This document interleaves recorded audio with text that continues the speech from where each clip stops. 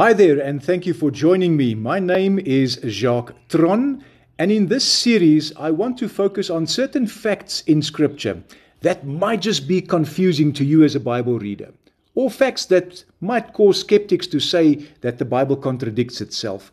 Remember, firstly, the golden rule: Scripture does not contradict itself. There's always a reasonable explanation for everything.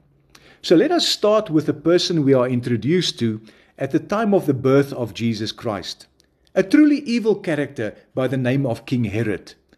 He wanted to, of course, kill the baby Jesus and subsequently ordered the massacre of all the baby boys of 2 years and younger in that area. This, of course, then resulted in Jesus and his parents fleeing to Egypt. And the Bible records in Matthew chapter 2 that they returned shortly after the death of Herod.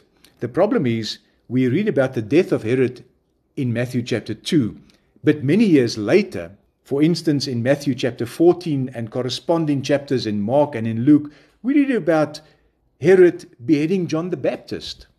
And even many years after that, in the book of Acts, chapters 12 and 13, we read about Herod persecuting the Christians and the apostles and even killing James, the brother of John. So the question is, how do we bring all of this together and make sense of it? So the solution is that we are dealing here with different individuals who all had the name Herod, essentially a type of a family name, if you like, of a bloodline of noble, wealthy rulers that originated from an area in the Bible known as Edom. And this family, at a certain point, converted to Judaism and later on ruled with the backing of the Roman Empire.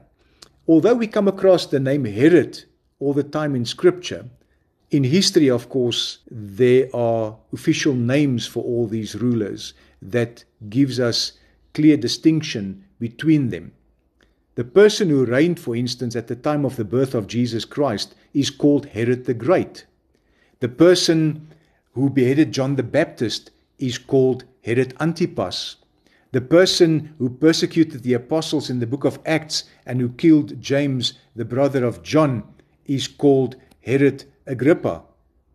And then at the end of the book of Acts, Acts 25, you will read about King Agrippa, which is actually Herod Agrippa II, son of Herod Agrippa I, that persecuted the apostles. The detailed specifics of this family, their background, their history, or the members of the family, are very interesting, most interesting, but at the same time quite complicated. We don't have time to elaborate on this, but I trust the essentials that I shared with you will be very helpful. Thank you again for your time, and may God bless you.